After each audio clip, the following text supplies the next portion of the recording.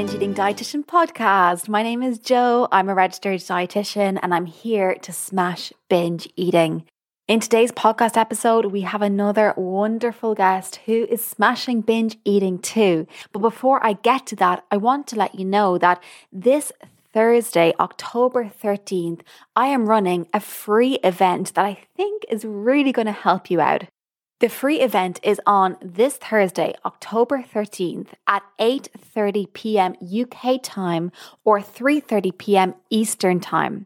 And all you have to do is turn up, sit back and relax because I am going to share with you my top tips, my wisdom on how you can keep chocolate at home in your fridge and feel in control around it.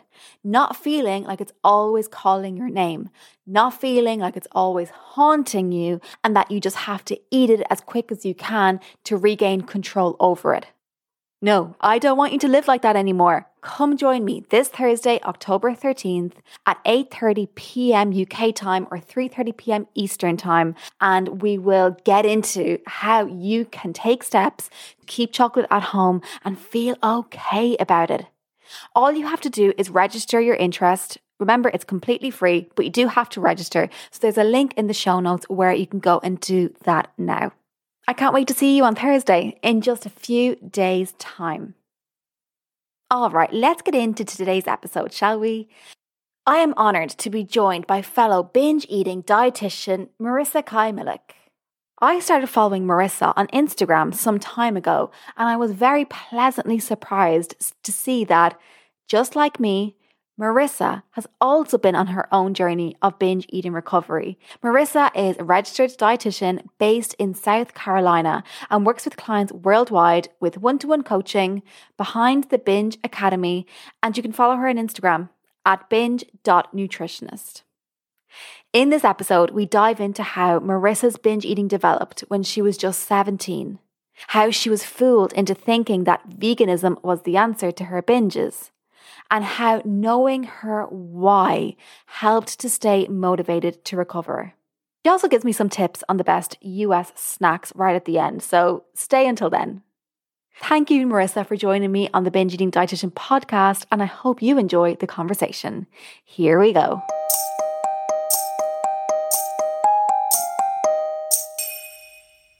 As a dietitian who works with people who struggle with binge eating, how you came to do this work too? Oh my gosh. Well, first of all, thank you so much. I'm so excited to be on the podcast and talking about this, especially since it's a shared passion of ours. But yeah, I mean, if we want to start from the very beginning about, why I became a dietitian, I actually am, I guess what you'd consider a second career dietitian. Like it wasn't my first career. It's not like this is something I always knew I wanted to do. I actually wanted to be an actress and I wanted to get into television and film, and I had done theater my whole life. And so I moved off to Los Angeles when I was actually only 17 years old and started to pursue acting full time. I moved off to Los Angeles at 17 to pursue acting full time. And that's just all I ever knew I wanted to do. I had already had some disordered eating habits up to that point, just already getting the pressure of the industry even before moving out there. But then, of course, once I got there, it really got perpetuated by not only just normal beauty standards in the industry, but also because I was in this box of actresses and actors called 18 to play younger, where you kind of look younger than over the age of 18 once I turned 18. And they really value anyone who looks that way because you can be on set longer hours. There's less restrictions to what you're allowed to do because you're of legal age, but you look younger. So you can play those 14, 15-year-olds on Disney Channel and whatnot. But because of that pressure for that to be the box to fit into, I also had the pressure to not change my body. And as a woman growing up and growing into adulthood, my body was trying to change. My body wanted to change. My body needed to change. But I began to fight that with diets, restriction, which ultimately led me to binging And it got out of control from there to a point where dieting, food, my body became my whole life. And I started to get further and further away from my passion of acting. And I started spending hours in the library reading about nutrition and researching how to stop binge eating and trying just everything to get food under my control, which of course we know further makes me out of control with food. And then eventually I hit this sort of breaking point. To make a long story short, I realized that I was spending so much of my time thinking about food and nutrition and all of these things, no longer focusing on acting, that I started to see a new passion coming to life through my own recovery of helping other people with their relationships with food and with binge eating. So after about 3 years in Los Angeles, it felt like a lifetime, but after just 3 years in LA, I decided to move back to the East Coast where I grew up in West Virginia, actually, and go back to college to study nutrition and dietetics and become a dietitian. And I always knew from the point I decided I wanted to be a dietitian that I wanted to help people with binge eating, help them overcome this cycle, because it is so challenging and lonely. And I never wanted anyone to feel alone the way I did through a lot of my recovery. So yeah, that kind of covers how I kind of got here to what I get to do today. Wow, that was such a journey for you. I can't imagine the pain that a 17-year-old has to experience to actually say, okay, I'm going to focus my whole lifelong career on this problem. Yeah, I just remember feeling like my career and how quote unquote successful I would be in acting really came down to what I looked like. And unfortunately, that's kind of what was being told to me. So much pressure was put on what I looked like and how small I was and how that could be an asset to my career. And yeah, it was everything more than, the studies that I was trying to do to become a better actress. It was just like, how could I be smaller? Considering you had an eating disorder, are you comfortable with me saying that you had an eating disorder at that point? Yeah. Considering you had an eating disorder, then you went into dietetics with those eyes, with that lens of, okay, I have an eating disorder and I want to help people who have eating disorders. But I mean, I don't want to put words in your mouth, but did you find that your training added to your disordered eating behaviors, like training to be a dietitian? I think it definitely got confusing at times. So I did kind of not resolve, but I was already pretty deep into my own recovery journey by the time my school started. So remember, I decided to kind of full-fledged go into healing my relationship with food and overcoming binge eating in like June of whatever year that was. And then I didn't get to university until September. So I had many months under my belt of sort of my full, what I called all in of my recovery. And I had a switch flip in me where I was like, I'm recovering. I'm no longer doing this. Like, I'm done. And I think that really helped propel me forward pretty quickly in my recovery because I was just so sick of the cycle. I really hit my diet rock bottom and I was like, I'm never doing this again. I don't really care what happens. I just know that dieting is continuing to fail me and I don't want to be at war with food for the rest of my life. So that really propelled me forward in my recovery. So that way, by the time my university was starting, I had a pretty good head on my shoulders with my relationship with food. But I will say that I took a very, now I see it as like a disordered approach to recovering where I ended up going vegan. And I was hiding beneath this idea of like, oh, well, being vegan will keep me small, but you can eat whatever you want was the idea I got in my head. So a lot of my early studies in my dietetics career, like I put all of my research papers into veganism and any projects I had, any sort of extracurricular ventures was always about veganism. And it wasn't until I think 4 years, like my last year, senior year of dietetics, that I realized that that was sort of a disguise my disordered eating and eating disorder put on to still feel safe. And then once I finally released that is when I kind of see myself as finally having the true freedom that intuitive eating and food freedom could bring me. But, a lot of those things did get masked by veganism. So I think what I was learning in university, it in some ways continued to perpetuate some of those disordered eating thoughts because of how restrictive, I mean, my veganism was, and it wasn't for the right reasons. Like I fully support someone being vegan for animal rights and ethical reasons, etc. But mine was simply like, how can I continue to control food in a way that doesn't seem disordered? And I didn't know it at the time. And so I kind of further dug myself down that hole through all of this research I was doing in veganism in my dietetic career. But it was actually in my grad program that I first really learned about health at every size. And so I actually feel like that ended up being helpful in propelling me into this career once I was done with my dietetic internship and everything, because I learned so much about it in those kind of final years of my schooling. So if I picked you up correctly, you partially recovered as a vegan, and then the full recovery happened when you let that go?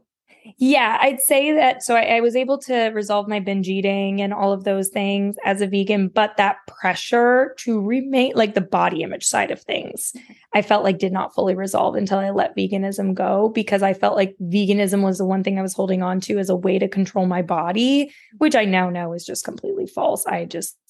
I'm genetically small. And so whether I was vegan or not, I have the privilege of being in a straight sized body.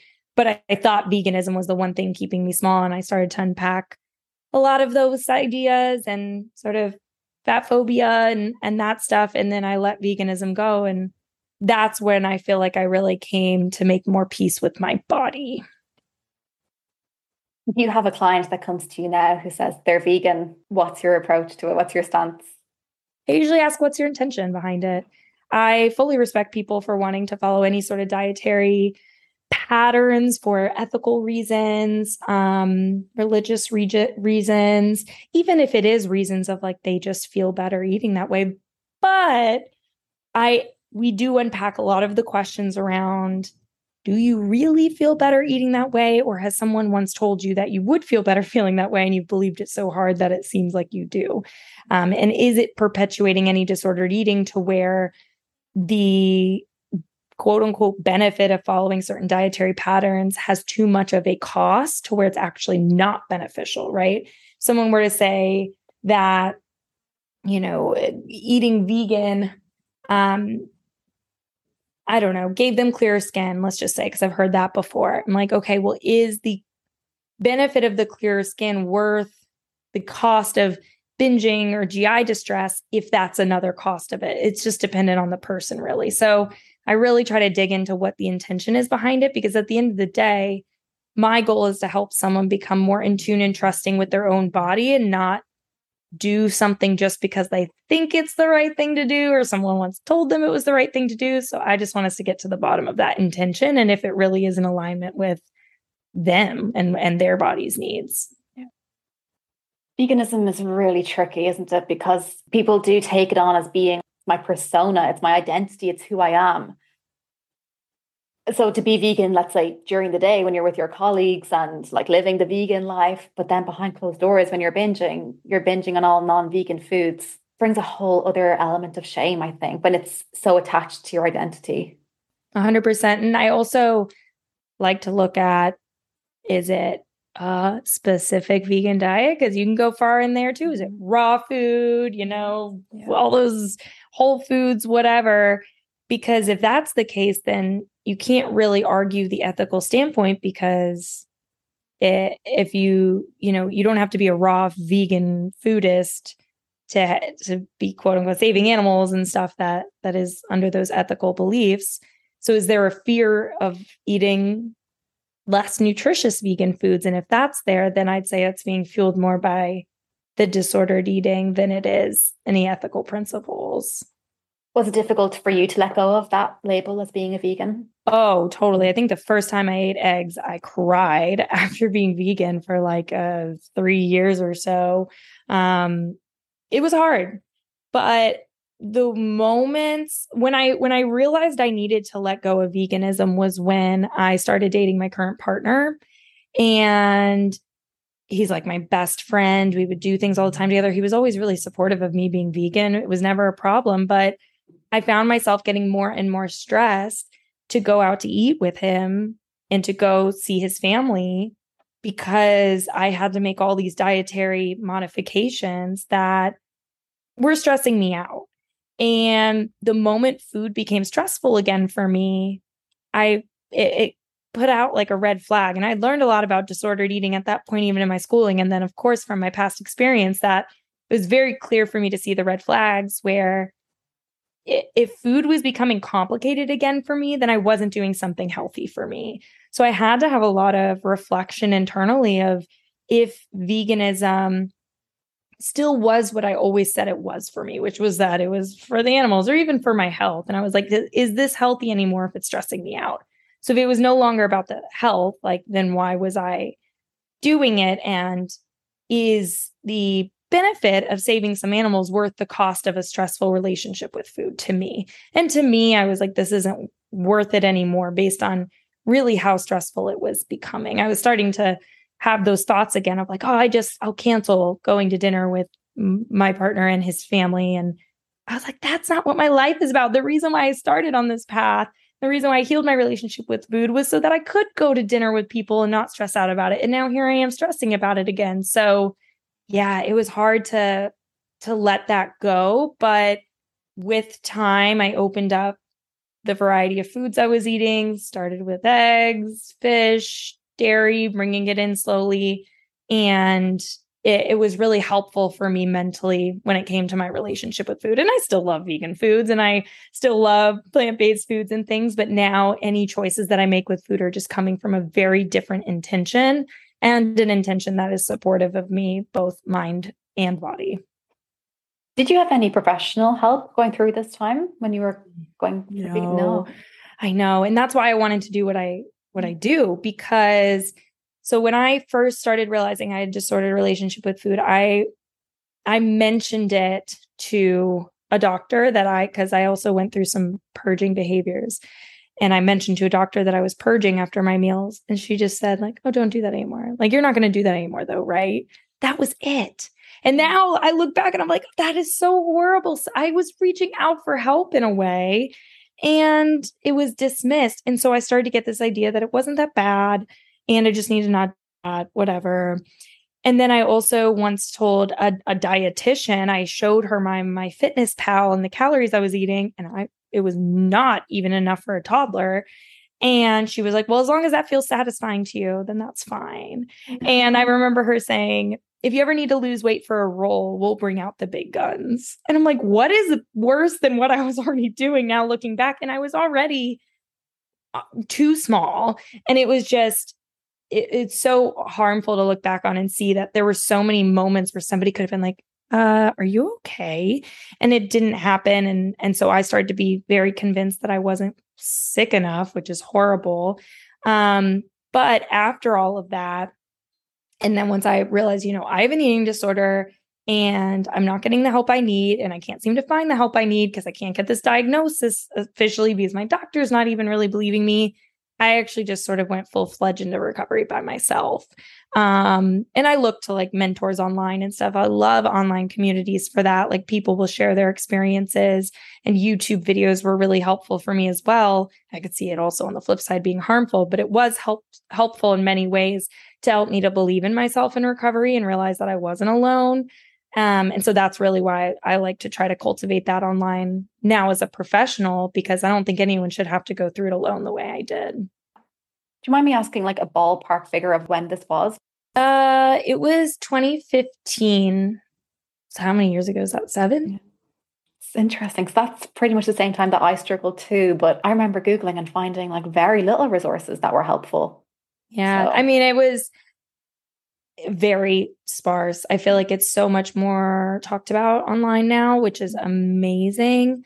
But it was hard to find anyone. And honestly, when I look back on the people that I did find on YouTube or whatever talking about it, when I look at it now, I'm like, this is really still disordered. So I feel like I went through a bit of a pseudo recovery at first. And at least that propelled me into a place where I could find intuitive eating and really full-fledged get into a fully recovered life. But it wasn't professionals talking about it. It was, just people with their own lived experiences, which can be incredibly valuable. But I also see now some of the things in which I don't agree with.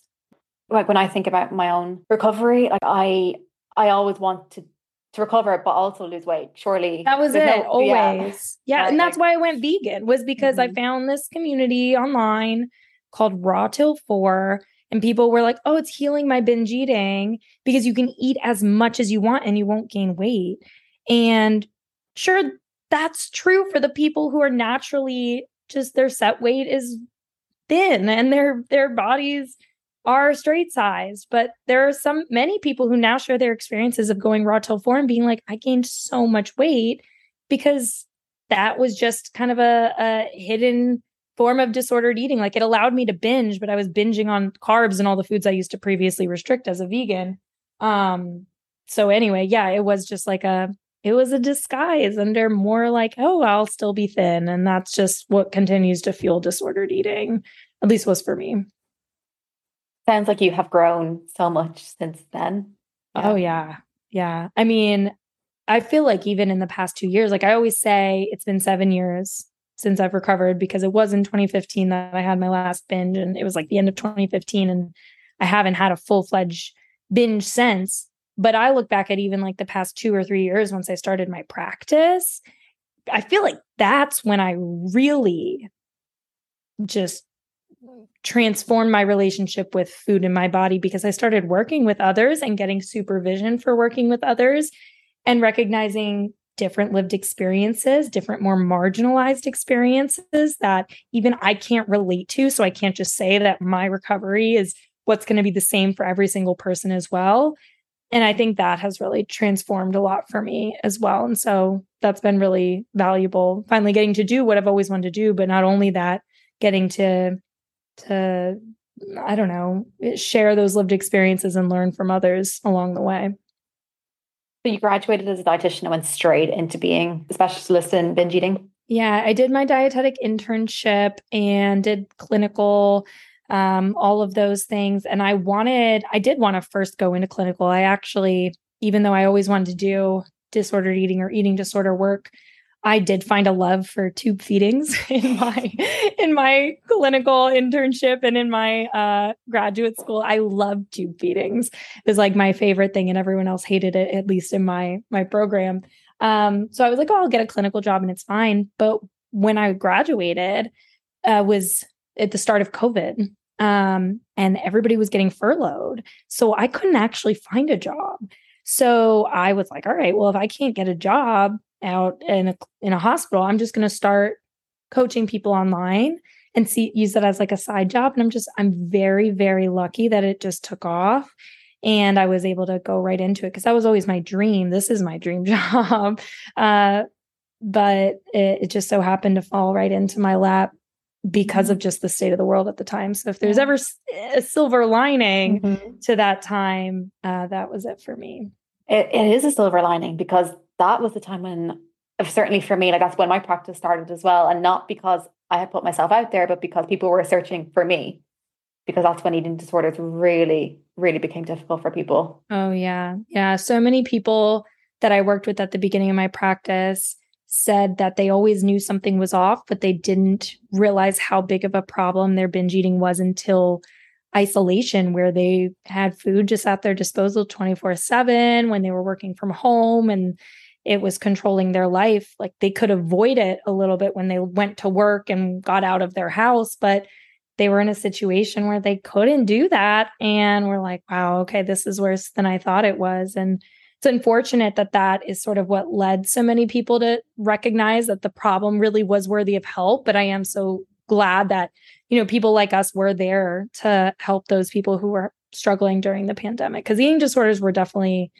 oh man, on the rise during the pandemic. I think I've even seen statistics about that. Like it was one of the highest times for a lot of mental illness.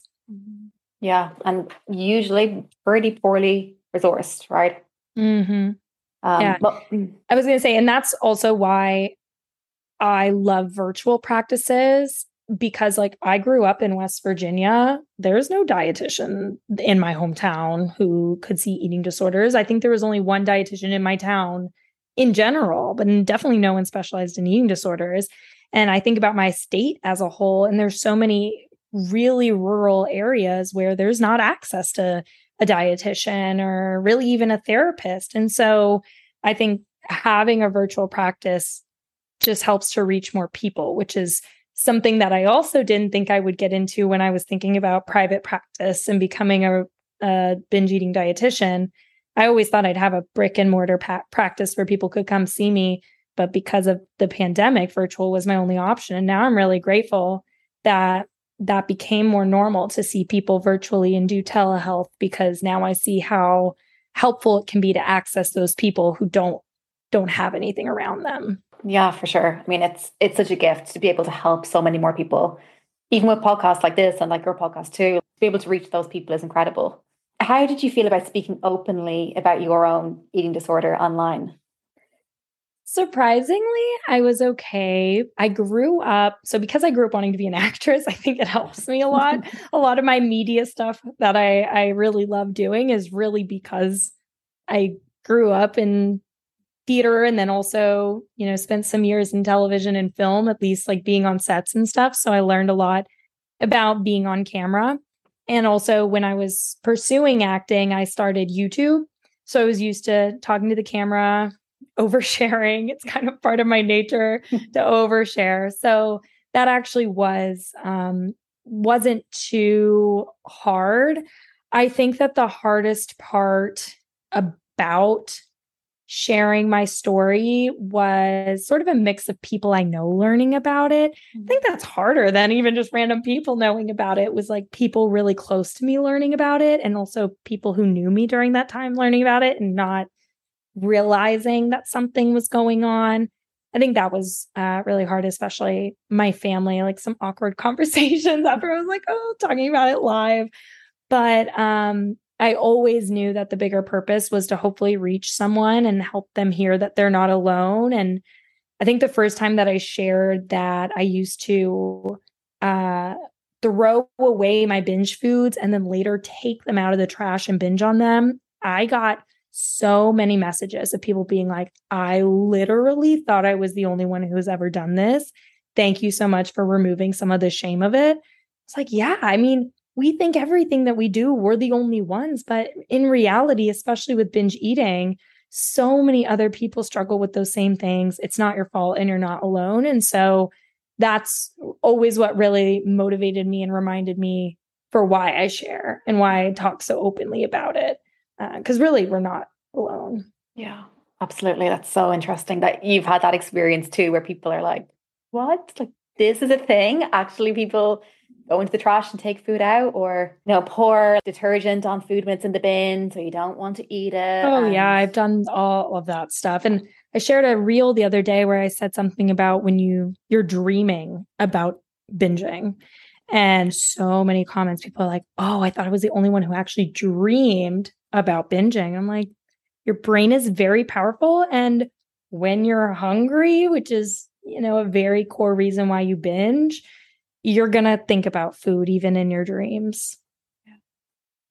At what point are your clients at when they come to you? I have had a lot of people reach out to me where they don't feel like it's that bad.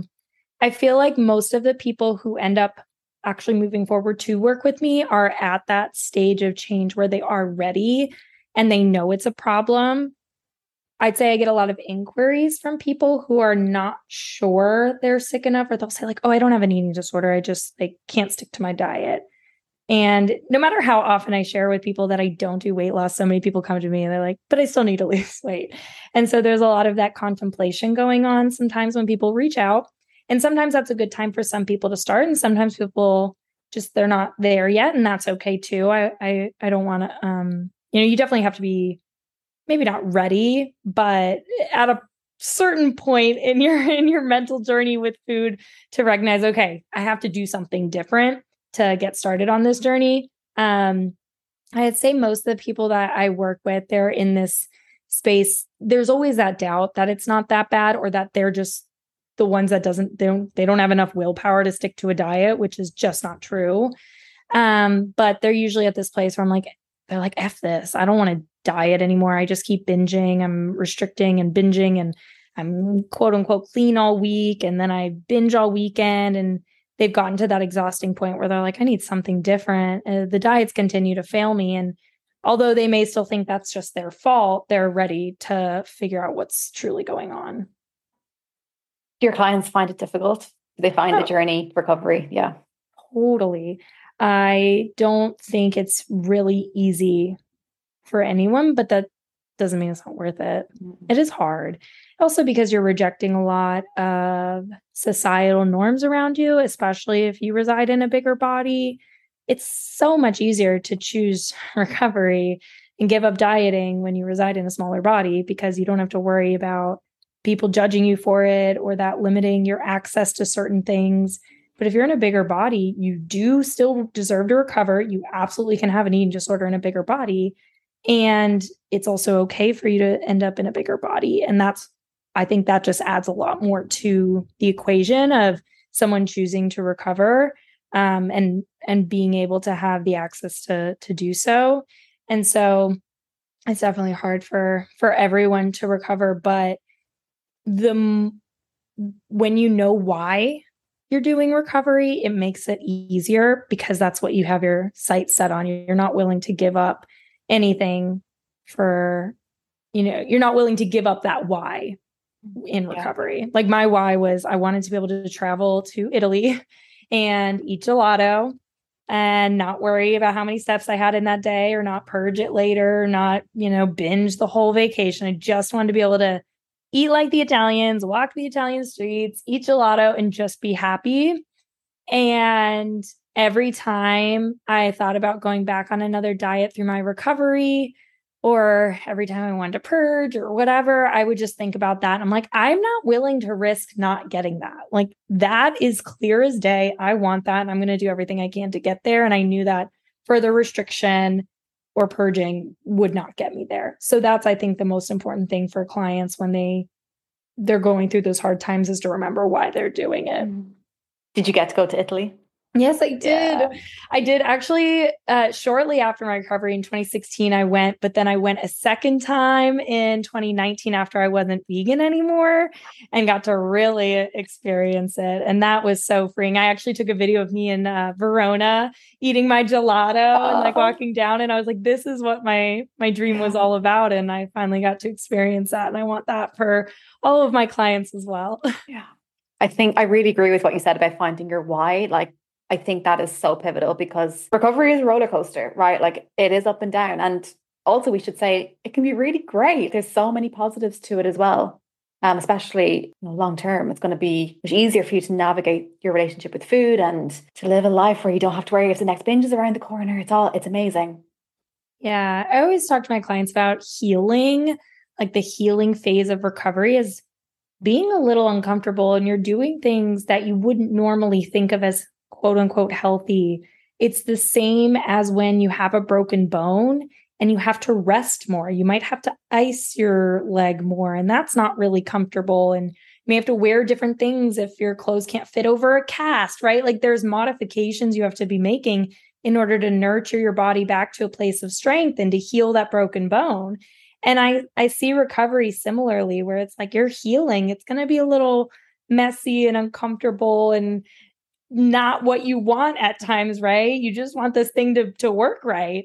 But you know that with time, it'll be stronger because you nurtured it and because you took that time to heal and be gentle. So to kind of see it in that same light of like, we're healing and it's going to take time and it's going to be hard, but it's going to be worth it on the other side. Love that analogy. Haven't heard that before. So thank you. Yeah. Was travel important to you as part of your recovery? Oh, yes. 1,000%. Just the Italy trip or anything else? I think Italy was a big one for me because my family is Italian. My mom's side of the family is Italian.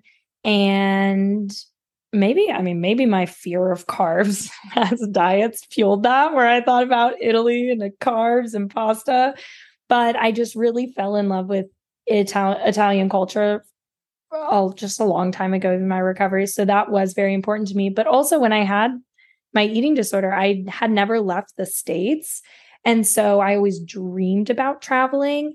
But so much of my eating disorder kept me from doing fun things because I was so scared of not being on my diet, ruining my diet. I remember one time when I lived in LA, my friend Eric was like, oh, come up with my friends to San Francisco for the weekend.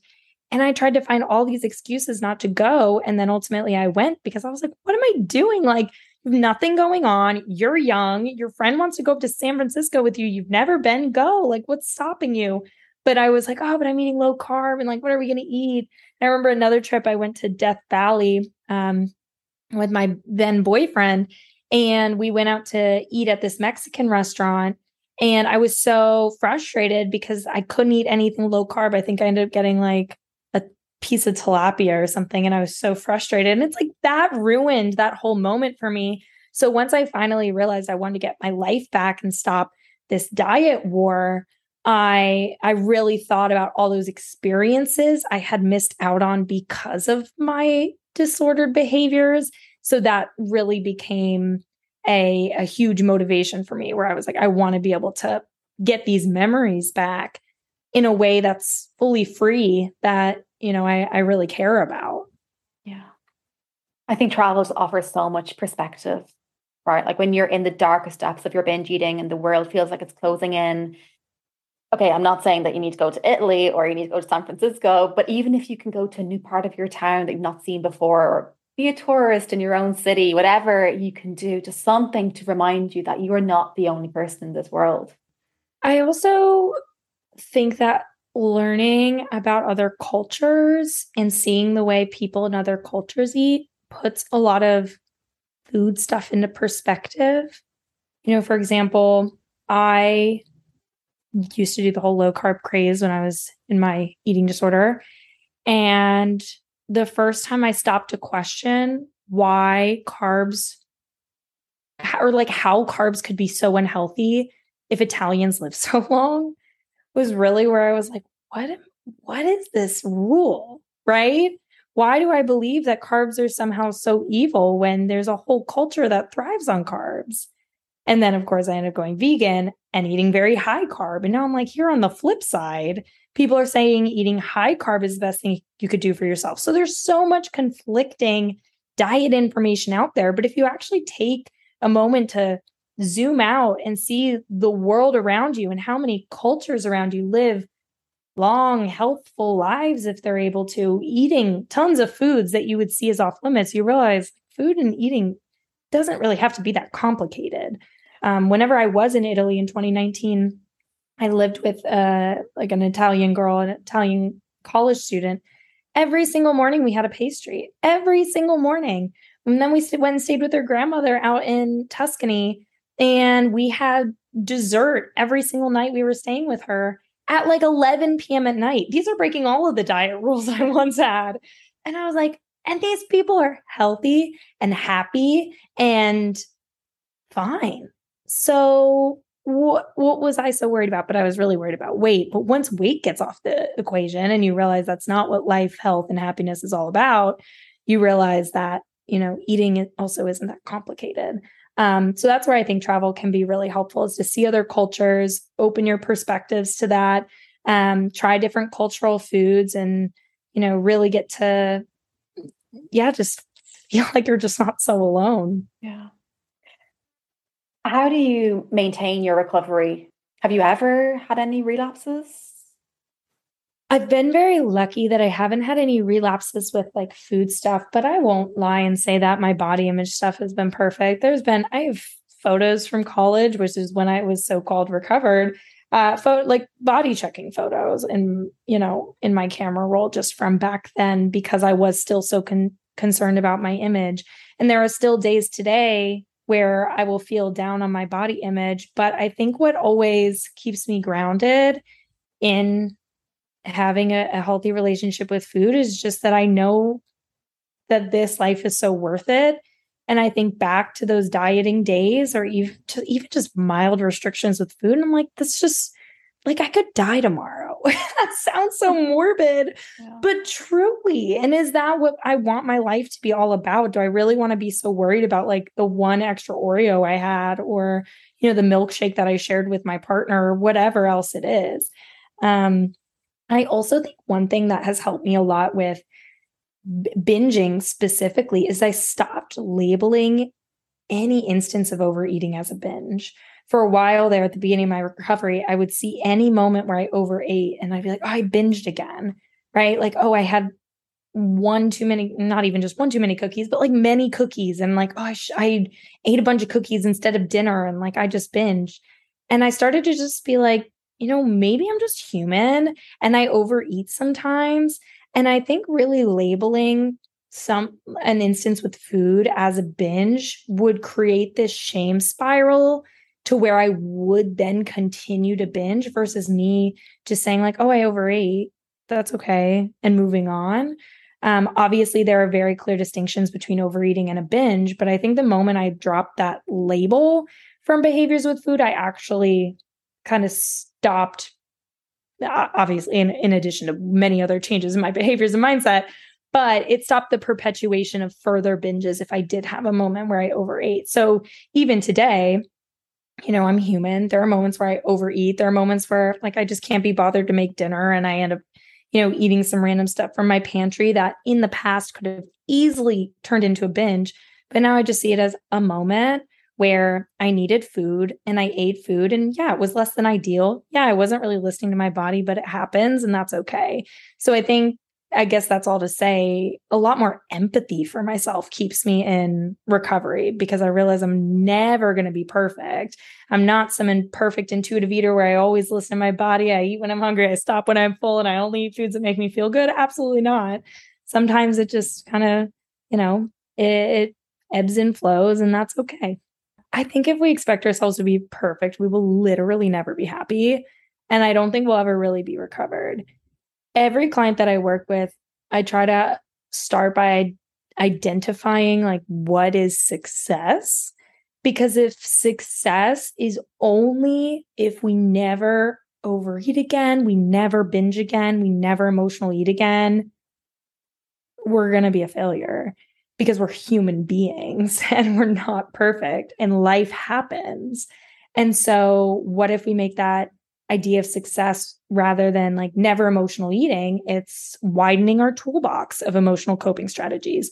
What if instead of success only being if I never binge, it's about cultivating curiosity and empathy after a binge to meet our body's needs and prevent, hopefully prevent the need to binge again, right? But it's more about what we can do with the moments that are thrown at us rather than having to always be perfect.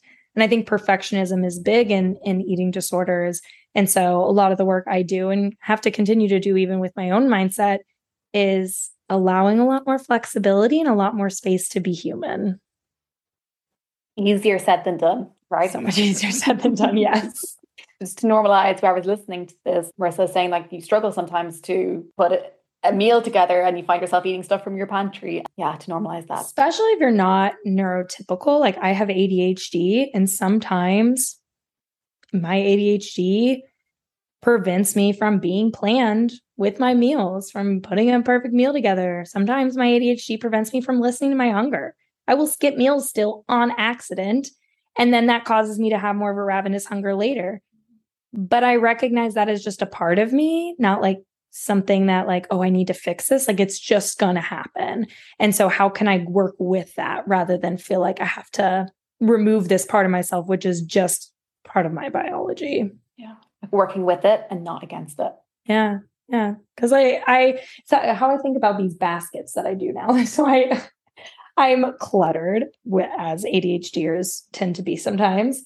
And an ADHD coach I had one time had this like really simple tip of like, instead of trying to not be cluttered, why don't we just make more of an organized clutter and put a basket in every room and drop your clutter into the basket? Or at the, before you leave a room, take all the clutter off your desk and put it in the basket. You don't have to put it away, just put it in the basket. And then when you do your deep clean once a month, or like when you, feel like it, because impulsively with ADHD, sometimes I'll be like, let me just organize this basket, then you can put it away. I was like, oh, she's like, you don't have to try not to be cluttered. Let's just try to make it work better with just how you are. So now I have these baskets literally in every single room. It's like an organized mess, and that's okay. Wow, I love that. I don't have ADHD, but I'm a messy person, I gotta say. Get baskets. It's life-changing. My last question for you is more of a practical one. So I'm living in the States only for 3 years in total. I'm 2 years down. I'm here with my husband who's doing his PhD. And so in my last year, I have food FOMO. I need to make sure I eat all of the best American snacks. So do you have like a top three? Oh, Please that's a good share. question. Oh, such a good question. I don't know what you don't have, but definitely Cheeto Puffs, like the cheese puffs. Oh, those are like if I'm on the beach or it tends to be a beach snack for me. That's just when I can think about it, but that's really good.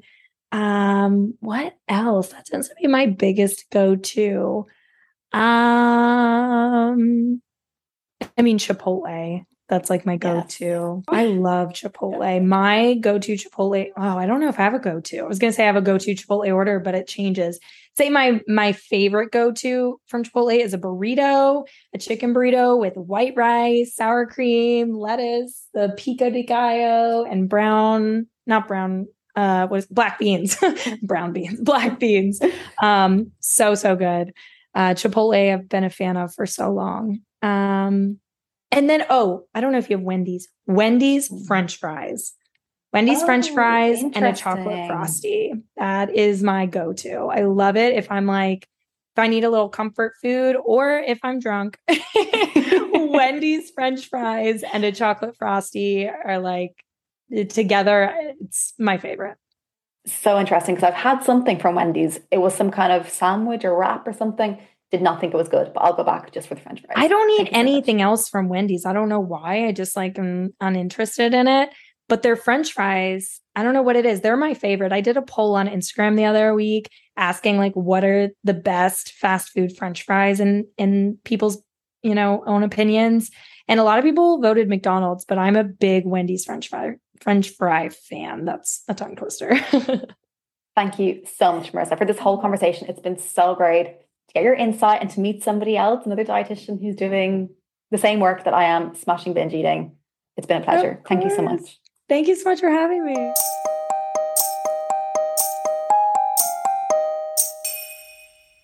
And there we go. What did you think of that conversation with Marissa? I really enjoyed interviewing Marissa because we are very similar in lots of ways. We both are dietitians. We both work with clients to help you smash binge eating, but we're also very different and our paths are very different. Marissa struggled with binge eating before she became a dietitian, whereas I struggled with binge eating afterwards. Marissa has no problem talking about her own experiences with binge eating online, and I'm getting better at it, but I have to admit I still struggle sometimes to be so open. And although Marissa didn't have any professional support in recovering from binge eating, she found lots of useful resources online at the time. Even though I struggled at a pretty similar time to her, I remember turning to Google and not finding much at all. And that was a great driver for me to start the Binge Eating Dietitian podcast.